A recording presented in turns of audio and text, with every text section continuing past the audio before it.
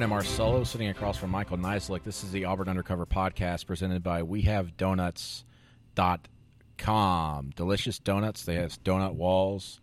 Get everything you want. They're located in Birmingham. They also deliver to coffee shops in Montgomery and Auburn, specifically the Prevail Union coffee shops. Delicious donuts. Check them out at WeHaveDonuts, DOUGHNUTS.com.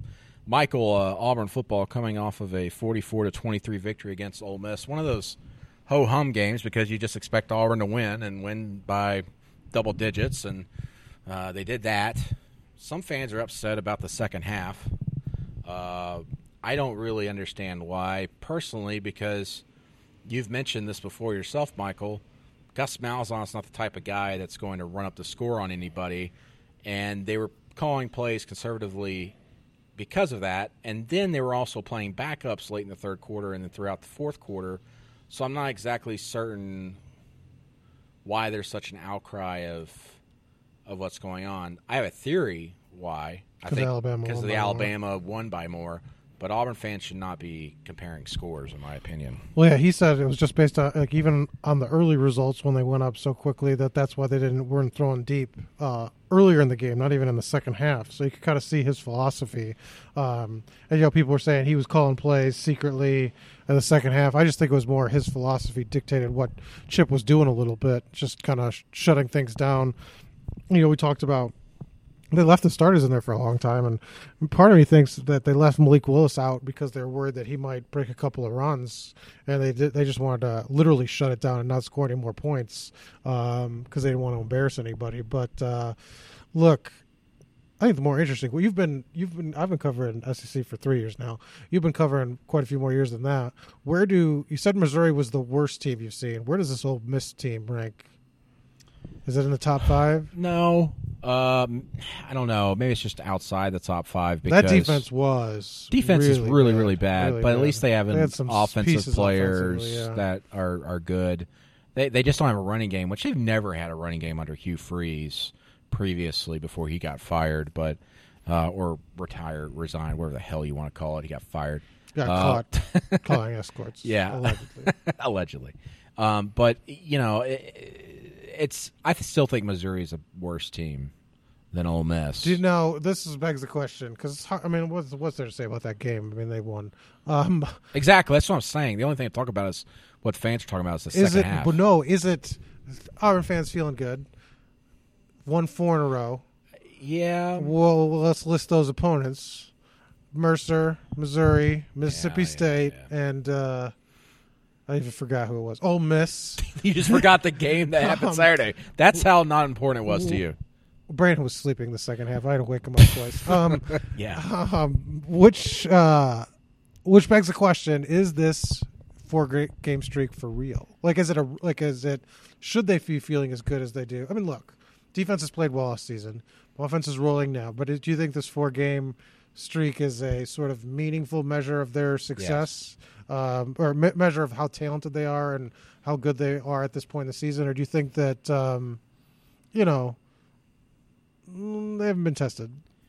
I think it's to show that they have improved because Georgia Southern's worse than all those teams, I believe. And they didn't play well. And they didn't play very well in that game, and they worked out the kinks. I mean, it's hard to complete 80% of your passes even against air, and Jarrett Stidham's been doing that in these last 3-4 games. Mm-hmm. So I don't see how you can really discount incredibly well what Auburn's been able to do these last few weeks, even though the opponents have not been great.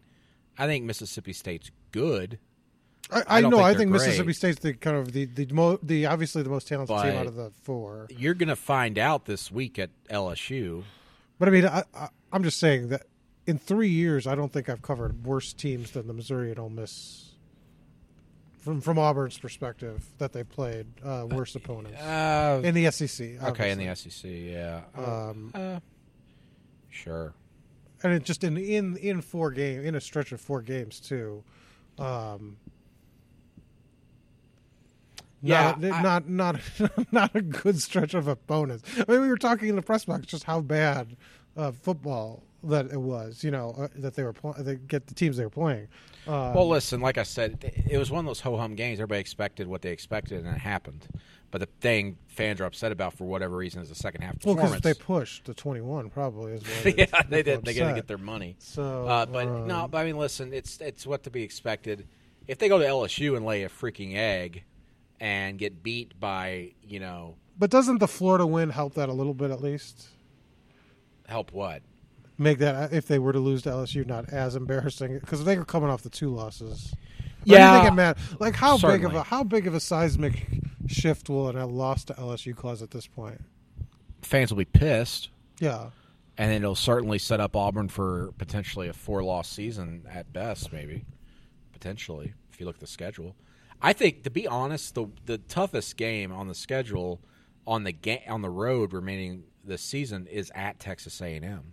Yeah, well, they almost It's not at LSU. scared Alabama a little bit. Yeah, but Alabama was in control of that game. But it was competitive. I mean, it Sure. was that shows that something. But you never felt like Alabama was in trouble because Alabama's defense is just so damn good, and so is Auburn's defense. But I think what worries Auburn fans is that the defense allowed 13 points in the fourth quarter against Ole Miss, but they did so with their backups in and Ole Miss's starters still in the game. No, so if you're Gus Malzahn this week, you got this curse, hex, whichever you want to call it. It's on a this cigar team. curse. That's what I've labeled it. Do you bring cigars I would. and Hell say yeah, I this would. is what we're going to do? Gus won't do it because anything, But do you think- anything that's a vice, Gus will not do. That's true. Do you think Whether it's cussing or drinking or Kevin Steele?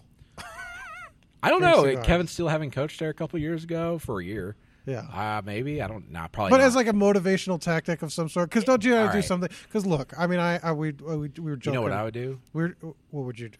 I don't know. Is it appropriate for? If a I was podcast? Jarrett Stidham, he would bring cigars. I would buy cigars for all the starters, and I would hand them out. Do you think he after the can do game. that, or because he's sort of squeaky clean? Who would be a better he'd do candidate? I don't think he could do it. I don't think he would do it.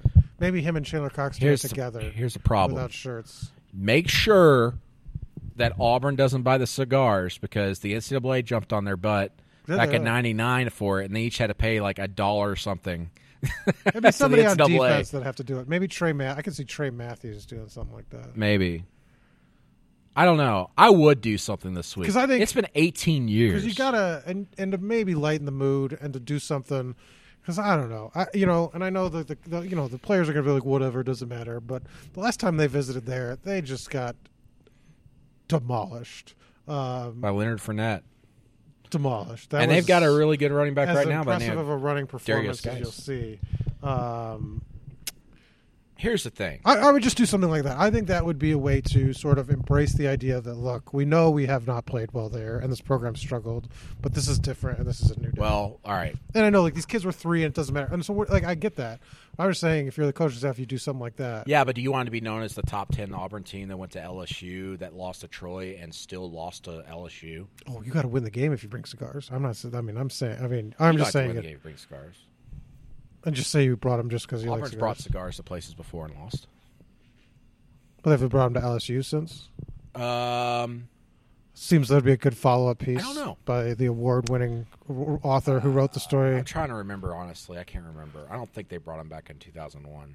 LSU was very pissed off they brought cigars. Yeah. 2001, they didn't beat the crud out of Auburn, but it was for the SEC West Championship. That game was moved from September because of 9/11. They moved okay. it to it was the last game of the season Oh, so that was after a the big- Iron that's Bowl, crazy I believe. environment. And so it was a crazy environment, and the winner of that game won the SEC West. I'm just saying that would be a way. I mean, like I said, I don't think Gus would do it just because it's not his. Sort No, of but thing. if I was a player, I'd be or the defense, I think if I'd it would chop be on the some cigars. defense. I'd bring cigars. I don't think Gus would like. But I it don't think any of the either. players know that or care. Do you think The only the thing players care? here's the only thing that's being said this week in the freaking locker room. Gus Malzahn made a speech today to them. Auburn hasn't won there since '99. It's about time we break that streak. That's about it. I mean, like my heart skipped a beat. It was so inspiring.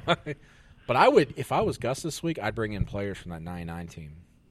Do something. I'd dude. see Do if Tommy something. Tuberville would come in and talk to the team. He probably would. He would. Gus wouldn't do that though. sharing the Probably spotlight not. like that? Well, no, not that. But I don't know if anybody in this building would let him in unless he was working a game for ESPN. I'm being very honest. Really? I don't know if anybody would let him in the building. And Gus been kind of picky about who gets to speak and everything. No, he's not. Not based off the people I know that have spoken here. No, I meant speaking publicly for the team right now. What do you mean? What? I'm talking about people that go motivate them. Oh yeah, no, they let anybody in. But I'm just saying, like, Yeah. Gus has been picky about who he allows to talk about this team, and Tommy might Okay, come what's out. that have to do with anything? Because Tommy might say, he talked to him and take credit for like their win or something. He might be worried about Why the hell would Tuberville do that? because he inspired him. So Do you think he would really do that and say I don't that? know. I doubt it. maybe No, he wouldn't. have Jay Jacobs speak. Have a tent revival. By the way, if you haven't read For Your Eyes Only from Friday at auburnundercover.com, you need to. Apparently there was a meeting inside the athletics department, which we are sitting outside of right now on a Sunday night, and which was more like a, quote, tent revival, according to one source that was in the meeting. Jay Jacobs quoting scripture, asking staffers to pray for the Myers family and for Chuck Person. Interesting stuff. But I digress. So Auburn's going to LSU. They haven't won there since '99. Are you bringing cigars to the game just to have them in the press box? No. Are they allowed? Maybe there? I should. That would piss people off, wouldn't it? Maybe I will. Could you just imagine lighting up a cigar in the press box? Like I thought it was 1952. Well, they used to. I don't know if they do anymore. But they used to serve beer in there to the reporters after the game. We missed out. Toss out Miller Lights, like Stone Cold Steve Austin That'd or be something. cool. You should do that. I don't know if they do that anymore, though. We should put on music. You should come in the press box and just give somebody a stunner and drink a beer and see what happens. My God, that's Brandon's music. But anyway, it's going to be an interesting week. Auburn opened the week as a 6-point favorite. That line went up to 9.5, and that dropped back to 6, all within a period of like 2 hours. So I don't know if a lot of people know what to make of this game. You would think. I mean, LSU, because LSU's changed basically to week, and here's the thing. showed some very weakness. I big believe weakness. that LSU's getting back on track, not necessarily because they beat Florida, but because Matt Canada seems to finally have control of the offense. I think Ed Orgeron was meddling a little bit, and it was hurting them. That's and weird. they expanded things a little bit. Based off what I've read and heard. No, I'm just saying that, like, where else has that happened before? Well, practically every program, to be quite honest, including Auburn. I was being facetious. I know that.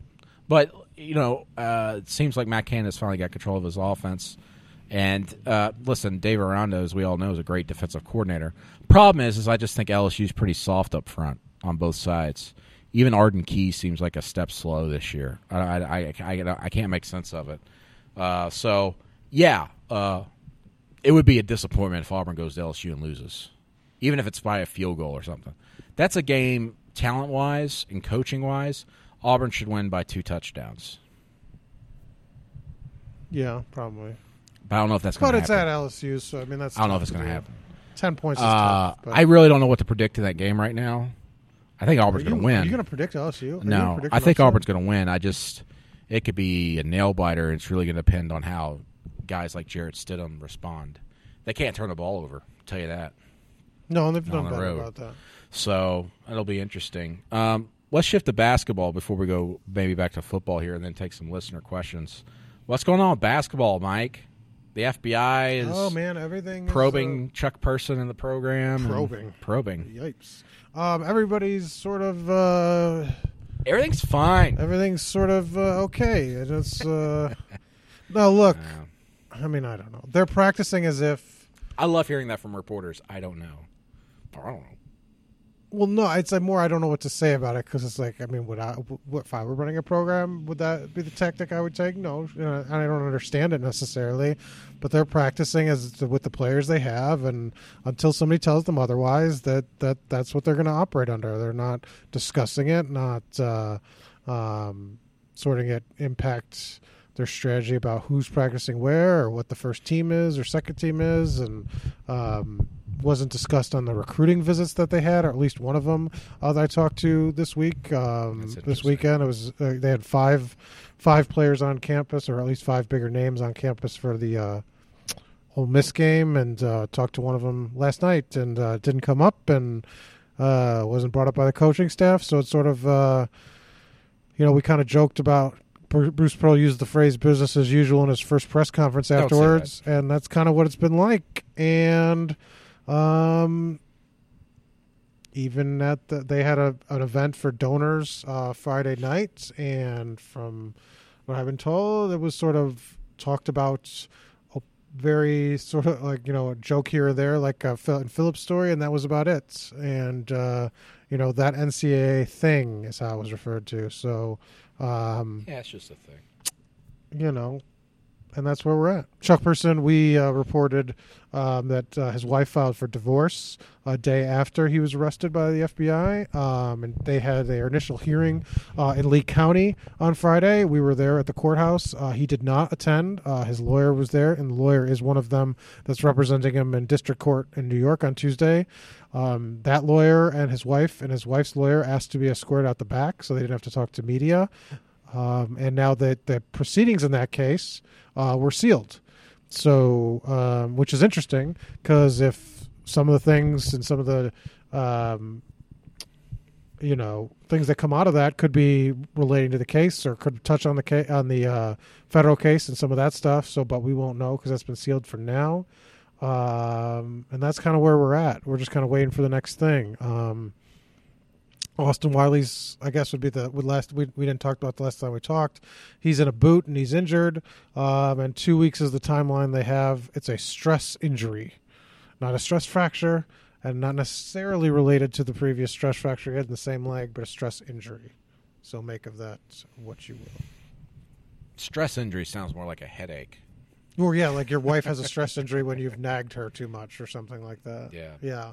But yeah, that's where we're at. So it's strange, I would think, is the way to kind of describe everything. Because you're covering practice knowing that two players are most likely going to not be there. But at the same time, if this drags on, I guess there'll be a decision to be made. November 10th is their first game. What do you do then? Yeah. And I don't know. I don't know what guidance they're getting either from the athletic department because the athletic department is not really handling it. It's the law firm. Right. The NCAA has contacted Auburn.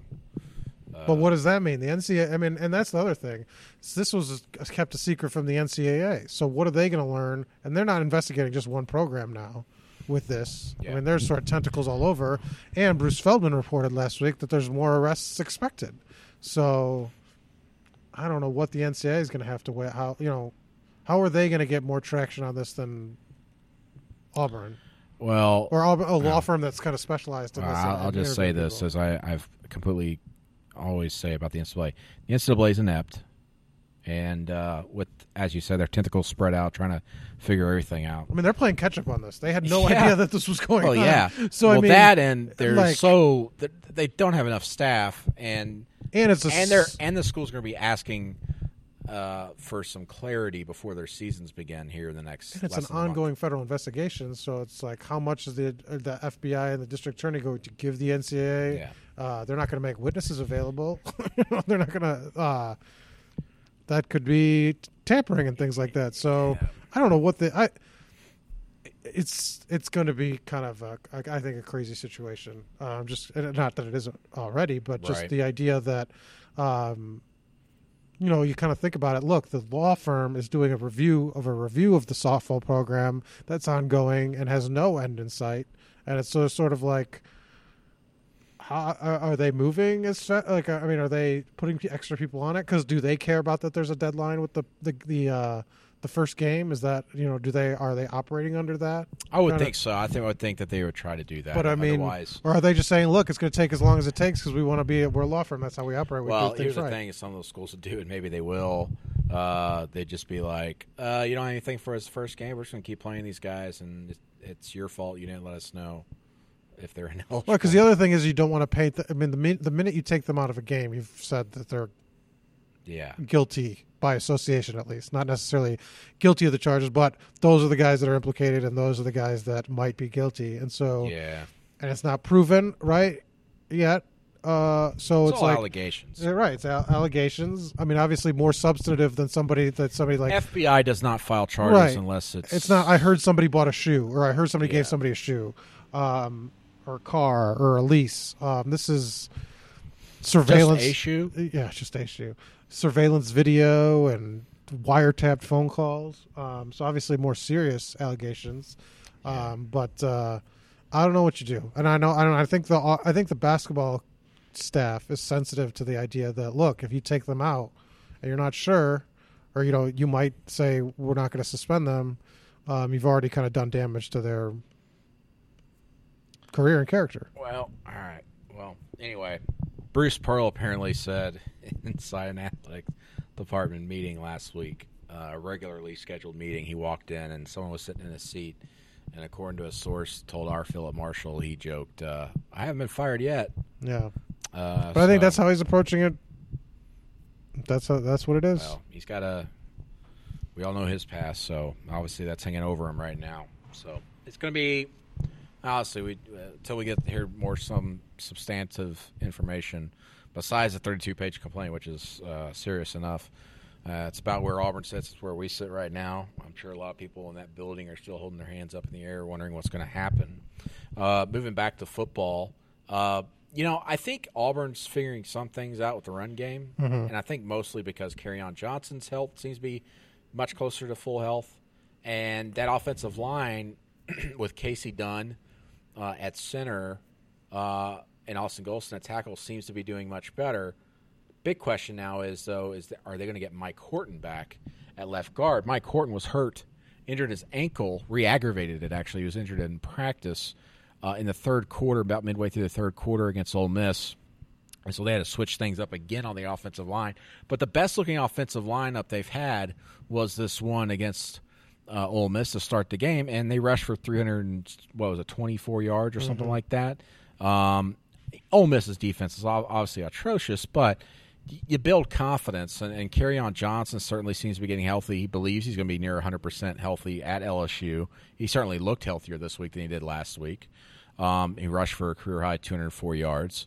But do you think Auburn's going to be able to run the ball as effectively as they have been against LSU, which has had a weak run defense this season, and then in these further road games at A&M and Arkansas? Playing healthy backs, I think, helps. The change now to Cameron Petway to sit him and kind of rest him, I think, will be a big step.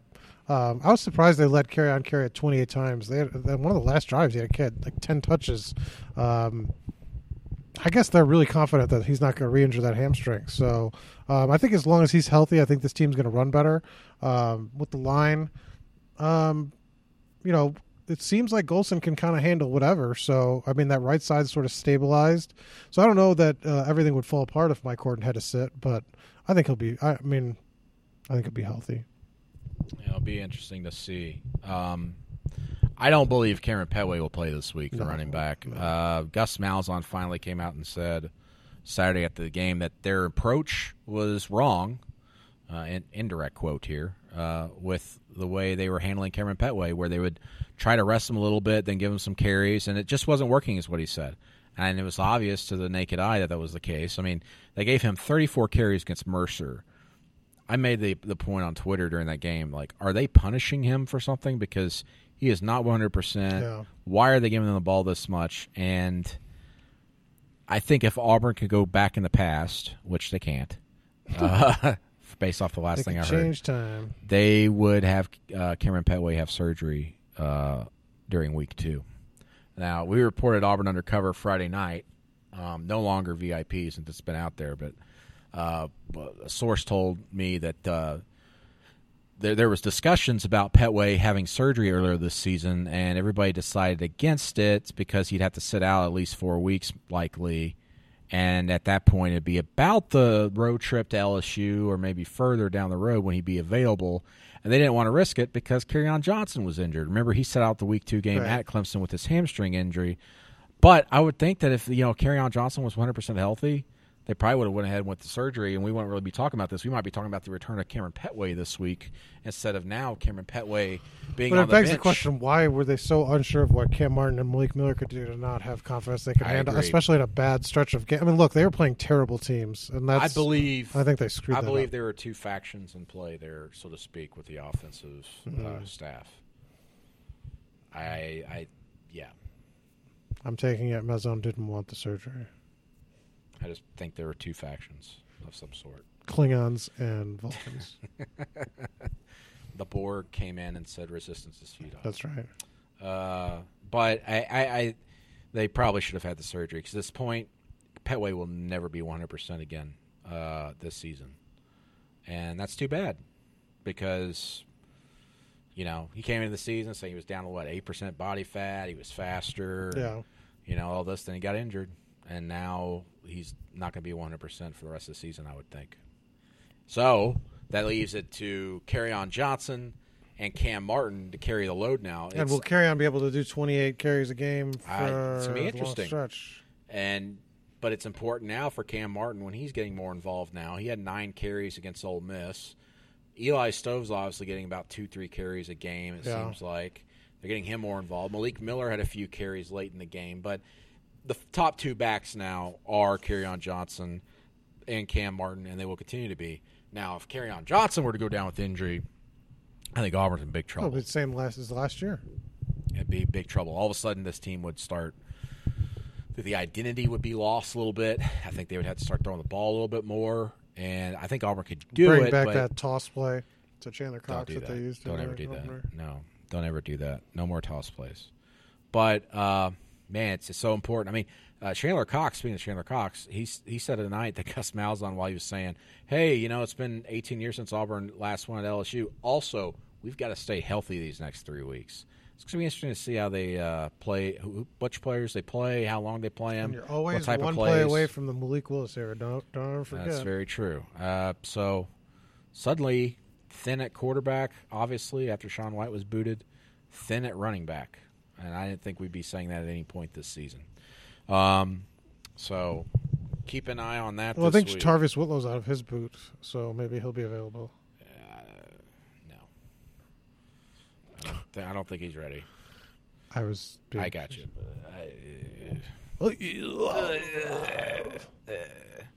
Okay, let's go to some listener questions. Bailey Rogers on the Twitter machine asks, why receivers are finally getting separation. Is it a product of improvement or just bad secondaries? Could be a little of both. Yeah, probably a little bit of both. Though, I'll say this, Mississippi State apparently, at least on paper, had the number 9 pass defense in the country, and Jarrett Stidham no more. And the receivers carved them up, remember, just a week and a half ago or whatever that was. So, yeah, I don't know. I think the receivers have done a better job getting separation. I also think the offensive line has done a better job of protecting Stidham, which is allowing him to stand back there longer and see his receivers get open.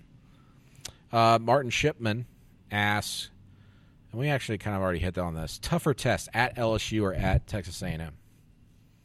Yeah, I mean, I think you look at that Texas A&M, that one could be, without the sort of the streak and things like that, some of the extra stuff, I think you look at Texas A&M, you say, at the culmination of a month on the road, and a Texas A&M team that seems to be playing pretty well and developing under a freshman quarterback, getting a little better. Maybe that's going to be the tougher test, and that's not an easy place to play either. So, but LSU's not going to be easy just because of all the stuff that comes with it. I agree. I think A&M is going to be tougher. T.O. Gray asks, if you could add any Auburn player from any era to this team except for Bo Jackson and Cam Newton, who would you add? Maybe Terry Beasley, receiver, give him an extra threat. If not him, Trey Mason, running back. They have running back issues. Yeah, in fact, I go with Trey Mason. Give me Trey Mason. He's the best running back to come through here since Bo, in my opinion. And I'm counting Caddy in there and all those guys. I think he was that good. I think Trey Mason's the best running back Auburn's had since Bo Jackson. Well, you throw like a Nick Farley in here or something Farley? on that defense. Who's Nick Farley? What did I say? Fairley, whatever, Farley. Chris Fairley? Remember Chris that Farley? comedian? Yeah, you put him on that defense. a big playmaker. Yeah, up front. but they're not struggling for a guy like that. But if you helped out, But you make their defense not just great, you make them next level. Make them sort of great again? Memorably, one of the best ever. I'd still go with Trey Mason on offense. Offense would be unstoppable. Trey Mason then or Trey Mason now? Then, Amanda Lauren asks, seems like there is a big variation between the play calling now and the play calling in the Clemson game. How much of that is Chip versus or Gus versus Chip? Chip Lindsey, as we reported, took over the play calling after the Clemson game.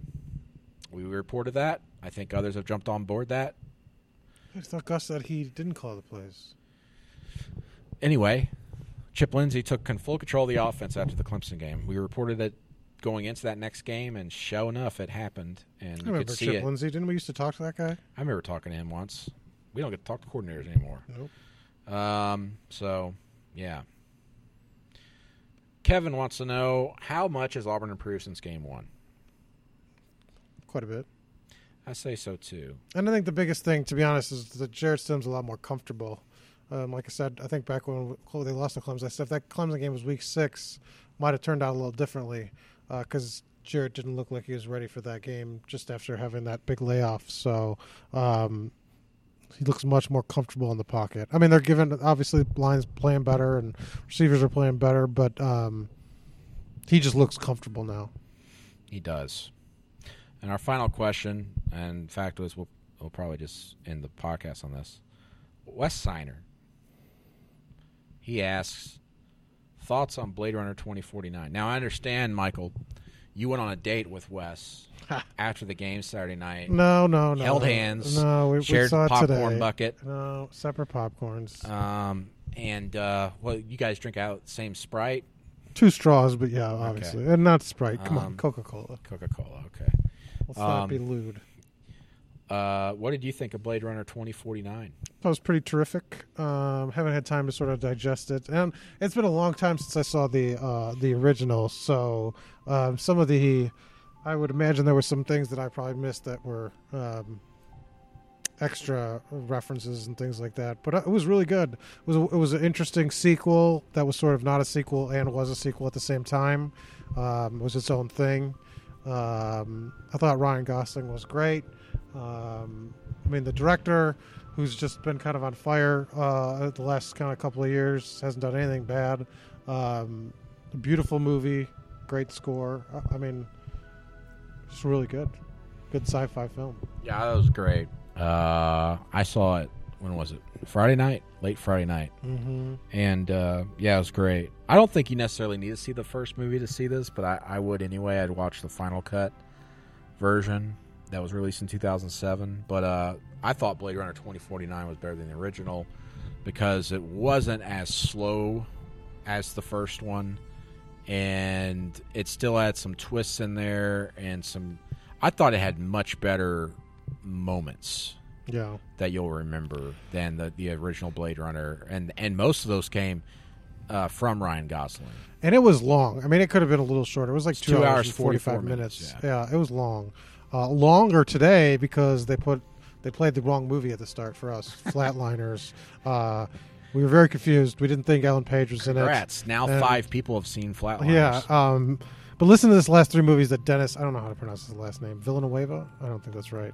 Has done Blade Runner, Arrival, which was just, oh my goodness. Yeah, and Sicario, which I don't think I'm saying right. He did Sicario? Yeah.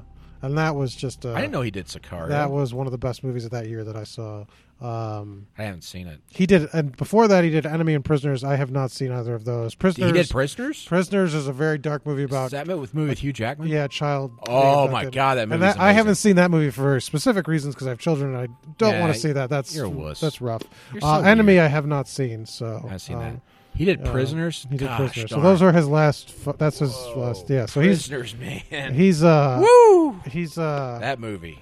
He's good. Hugh Jackman just falling into the abyss. Yeah, that's not... Becoming a drunk. I don't want to hear about it. So... Kidnapping a guy he thinks... Yeah. So, but pretty good streak. Yeah. And Blade Runner, it extends that. It was good. Great film. And I loved it. Gosling's...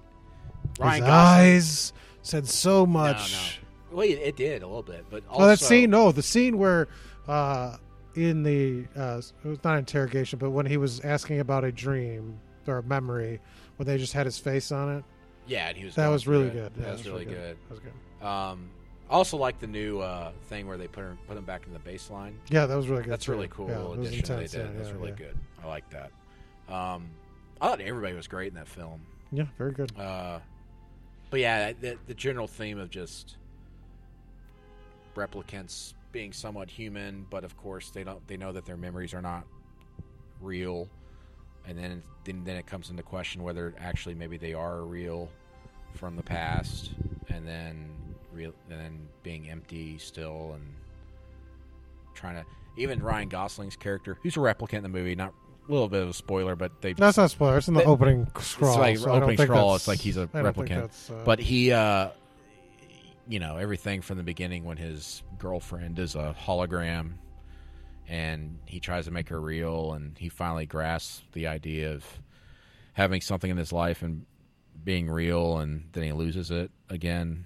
It further intensifies the emptiness. Then there's twists and turns along the way, and then there's a fight scene near the end that, not really a fight scene, it's just like the stakes are high and there's things going on, and then a fight erupts. It's really well choreographed and well filmed, and it deals with water, and that's hard to direct around. Brandon likes water. Well, I'm just saying it's hard to direct around water and make it consistent because of what was going on. Because it's wet. Well, the level of the water depended on the scene. I mean, that's hard to direct, especially from all the different setups they were doing. So anyway, that director's amazing. Look at you, technical talk. Wow. Whoa! I told it pissed me off after I left the theater though, because I was like, God, that's so good. Why can't a director like that? Because the movie was made by Sony, which is a terrible studio. Horrible. I wish a guy like that would have been put in charge of doing the RoboCop reboot, which was done by Sony. Would have a vision like that. For at least that have some vision, which would have made it more interesting. Well, and they had a clear take on it, and Ridley Scott deserves a lot of that because Ridley Scott had a clear It's vision. interesting because Ridley Scott has just destroyed one of his other famed franchise, and so Alien. Did you see where they're going to do another? Well, if they do another sequel to Covenant, what he's going to do? I didn't see what he's going to do, but he's already said that there's 3 more movies before they get to the first one. He says one. the next one's going to be the next movies after this. It's not going to be so much about the aliens.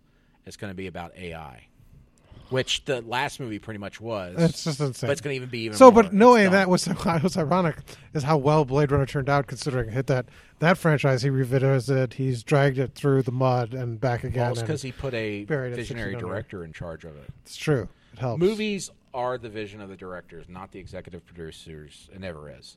Whenever I see trailers saying from the producers of, I don't pay any attention to that. Tell me who the director is, because he can make a bad. But even the story, his ideas for the aliens was not. If he had the idea for Blade Runner, sure, he gave it to somebody else and they executed. But the baseline idea, going back to it, for the Alien sequels was not. Well, the great. baseline idea of Blade Runner 2049 is pretty simple. It's 30 years later. Yeah, and there's new replicants. But that's not. I think the baseline was the. I can't. I don't want to spoil it. So, but I think that was the natural baseline. Progression. That was the. I got that. That was the hook. I had that in my head that was going to happen in one of the cuts of the original Blade Runner when they're driving. But I'm just saying down the roadside. Whatever hook he had for the alien thing, he got lost and just destroyed. Listen, master filmmakers. And he's had their own work sometimes. His film resume has had a lot more hits. I mean, misses than hits. He can Robin Hood. He could do great things, but then he'll have 10 years where it's just drudgery. I still wasn't that much of a fan of Gladiator, to be honest. So, I mean, I don't know. Ridley Scott's, I dig his style. I just don't know if I really love his movies. Yeah. But even the original Blade Runner, I liked it. But this movie, Blade Runner 2049, it was obvious this director had much more to tell in this story. Yeah. Whether it was the simple things as the hologram and the rain and the snow and the feel and touch of things, and you like to be touched. And then, the interesting thing is he's talking about doing Dune next, and that's a property I have that is something you should not touch. I have no attachment to or sort of reference point for. How can you do that in a film? But I'm just saying, like, I don't good. have any connection to that property. So it's Well, like it's so that dense. does nothing for. And I mean, it's like I don't like Dune either. You need to but do it's so TV dense. or miniseries Yeah, from what and they've done it fans twice. do. and Yeah, they're not so good.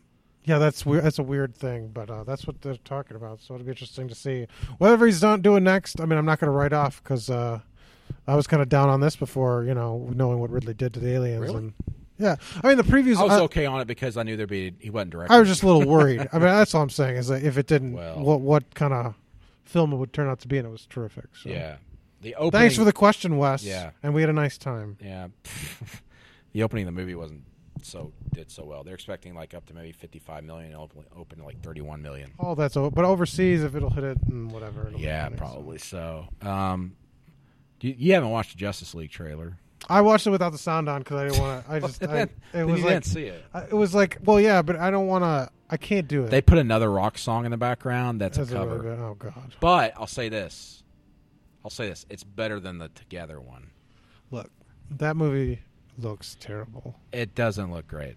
and the special effect. Like, look, you could debate whether you like that what they're doing or whatever, but Yeah. I don't think you could debate the fact that the special effects are not ready for The prime special time. effects would look better if there were practical sets involved with some of those. Because if you saw, because I guarantee that movie probably cost $200 million more than the Blade Runner budget, and Blade Runner was a beautiful film with sets that were equally as fake. But I thought the atmosphere and everything, like when Gosling was walking down the street, or you sort of felt that everything was real. Whereas in Justice League, you look at it 5 seconds of that trailer, you just think that's just grotesque. the best moment of that entire trailer, by Is the way, when it ends. is the opening when they're actually standing in a practical set in a corn. Well, field. yeah, the stuff with Wonder Woman and stopping a bank robbery looks interesting, but I mean that's not going to be what the movie's like because everything else is outside and he doesn't use outside sets. But what can you do when it's involving Steppenwolf and the sky's red? Don't use Steppenwolf. That's sure. What do you do? What would you have used? Who's the antagonist? And I have to think. I mean, Lex Luthor would be the ideal sort of antagonist. Jesse Eisenberg. Not that Lex Luthor. I'm just a real Lex Luthor. Yeah, but he would have to have some big plan that would involve some destruction and things, right? I don't know. One of the best Justice League stories to me, which you could do and you could replace the villain, was Flashpoint. Tower of Babel, and Ra's al Ghul's the villain, and so Batman has the story. The setup of the story is he sends Talia, his daughter, into the Batcave to steal Bruce Wayne's Batman's plans because To kill everybody. Batman has plans to In the take down Justice League. everyone in the Justice League, and the opening, Maybe I have read that. the opening issue of the miniseries is Ra's al Ghul's men taking out every member of the Justice League with the way Batman had scripted, and so it's really really good. Yeah, and then but you can't do that. the conclusion is funny because it's not there's an action scene, but everybody's dead? but the second half of the last issue of the series is them just debating whether to kick Batman out of the Justice League for I've what he seen did. the cartoon. Maybe they did variation of this. spin-off of it. I don't think they did a direct adaptation. I know, but I've seen this the has been riffed variation. on a little bit. Yeah, because I remember I don't know which one it was, but they were in the. Why am I forgetting the name of it? Not the Hall of Justice. It's the Hall of Justice. What's So the they've one got in the satellite. Overland? They've got The the satellite. yeah, They're yeah. on it, and they're voting whether to vote them out. It was And then So Superman hands them a piece of kryptonite and says, "I still trust you." they did do that for the cartoon, but that wasn't a direct. That was a. Okay. They used the storyline, but That's why I say, like, yeah. It seems like I've read. I or think they seen this. used Vandal Savage for that. Maybe Yes, they did because he was doing something in a jungle. he's an immortal. So this Yeah. is really getting deep cuts here. But something like that where you could cut. I like Vandal Savage. I think no, not Vandal Savage. I'm just saying that I don't like him, storyline so I'm saying. would have. I think been better. Yeah, maybe. And especially if you set it up. But that's why I always said going into it, the second movie with Batman versus Superman and then the Justice League. Yeah. Like you'd have to have where the Avengers did it, where you have all those solo movies, then you do that kind of movie. But there's a reason to bring them together. So The problem is the only thing that's hooking me in this movie was actually this last trailer because of the beginning with Clark Kent. well, you're gonna go and you're gonna buy it. I'm still and you're gonna go. cry. No, Not I'm for not. good No, I'm reasons. not. Yeah, I'm not going to cry for good reason. The only thing that hooked me was her seeing Clark Kent in the field and then realizing it was a dream because he's standing there. Because you haven't listened to the freaking audio on. He's standing there. I know what it was. I knew it was a dream Well, I the know- minute I was playing it. But he's sitting there and he It's turns stupid. around. He has his back to her and he says, I take it that means Why would you she said care? yes. He was a monster that killed millions of people. I'd be like, thank God he's gone. Get rid of the rest of She them. didn't think that, and he wasn't a monster. He didn't kill millions of people. She's basically dead. I would like to see Matthew Vaughn's take on Superman. I would not want to see that in a million years. Why? Oh, What do you it's want to tough see to- that's involved DC? You Nothing. don't like I want to anything see them involved all. I would burn it to the ground. Do your job. There's not one DC movie you like. No, because that leadership's there, and I think it's going to be the same bad. Did they do something to you? They ruined it. They ruined the comics. They ruined the movies. They ruined They the didn't ruin toys. the They comics. just burned it to the They did ground. not ruin the comics. They did. Makes me sad. So you don't like the Dark Knight trilogy? That was before they changed the leadership. Okay. You don't like Jeff Johns at all? No, I like him. I used to, but now he lost his touch. You're insane. I'm just saying. You still haven't seen Wonder Woman. No. I won't. Someone was in our neighborhood, like, screening it outside. They had, like, a projector out. My That's wife weird. drove by it Friday night and was like, she said I seriously thought about pulling over and just getting my chair out of the back of the car and just watching it. Also weird. She loves that movie. That's weird. Wonder Woman's awesome. It's a great movie. You should see it, Man. but you won't because Hard you're pass. sexist. All right. Thanks for joining us. All right, thank you, sexist Michael Nizilik. You've been listening to the Auburn Undercover Podcast with Brandon Marcello and Michael, I Hate Everything, DC and Warner Brothers, Nizilik. This has been presented by WeHaveDonuts.com. Go to auburnundercover.com for full coverage. Sign up for a 7-day free trial subscription. Get all kinds of scoop because we scoop. 2 scoops of raisins, And maybe some bits. maybe some bits. But maybe not. How many flavors does Baskin-Robbins have? I don't know. We don't have that many flavors. But we do have the good flavors. I don't know what that means. Okay. Goodbye.